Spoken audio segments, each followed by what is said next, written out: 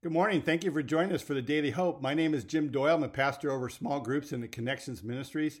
So great to be with you here this morning. Today's reading is 2 Chronicles chapter 2. And I've been really obsessed with watching the Olympics, mainly because I've been so impressed at how well these athletes perform under such tremendous pressure.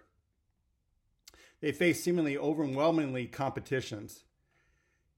But I really kind of want to bring it back down to us weekend warriors for a moment. Have you ever been handed a daunting task and wondering how you're going to step in and accomplish that task? Maybe it's for being a first-time parent or caring for elderly parents. Maybe it's work-related. Maybe it's ministry-related. Then you stop and pray for strength, endurance, wisdom, even giftedness in handling the task. And I don't know about you, but I'm always blown away by how God provides a way through those experiences. And I often look back in amazement and gratefulness and say, oh man, thank you, Jesus.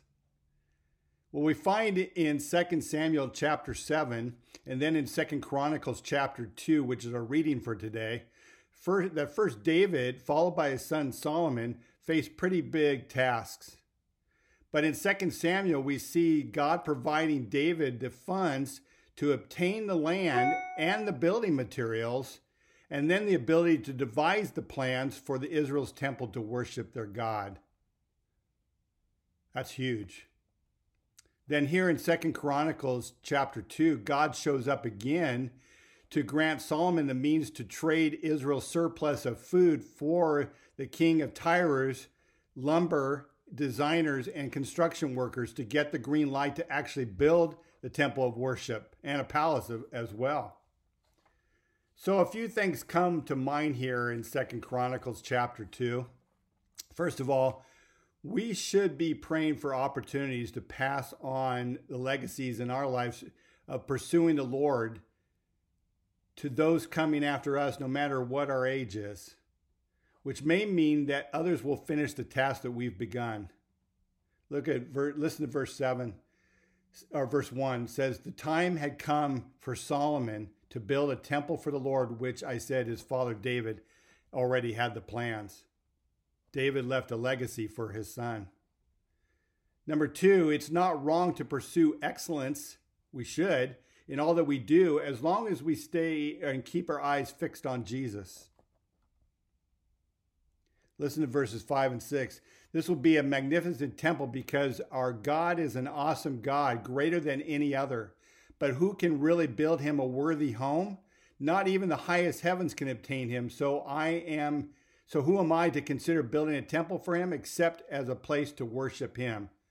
It brings Colossians 3:23 to 25 to mind here. Whatever you do, work at it with all your heart, as working for the Lord, not for human masters, since you know that you will receive an inheritance from the Lord as a reward. It is the Lord Jesus Christ that you are serving. Amen to that.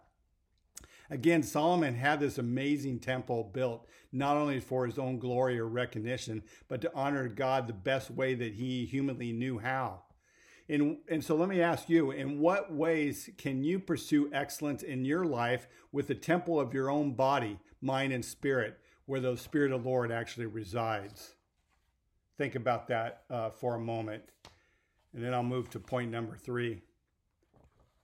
If you are willing and open to God's gifting and leading, he will use you for his purposes to build his kingdom.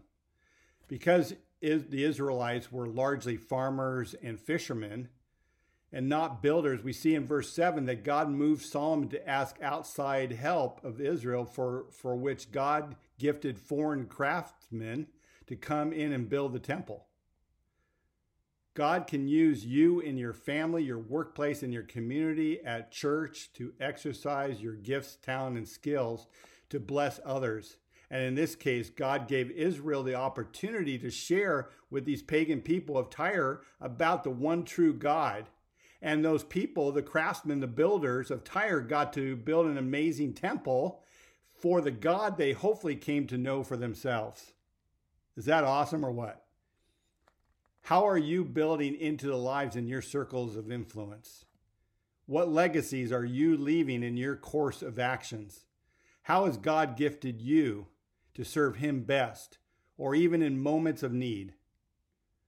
You know, I have this assessment called MAPS. It's acrostic. That you might be interested in discovering how your motivations, your abilities, your personality, and your giftedness, your spiritual gift or gifts, can be used to bless others and build up the body of Christ. Simply email me at jim@northcoastcalvary.org for more information, and we'll talk about that. God bless you and have a great day.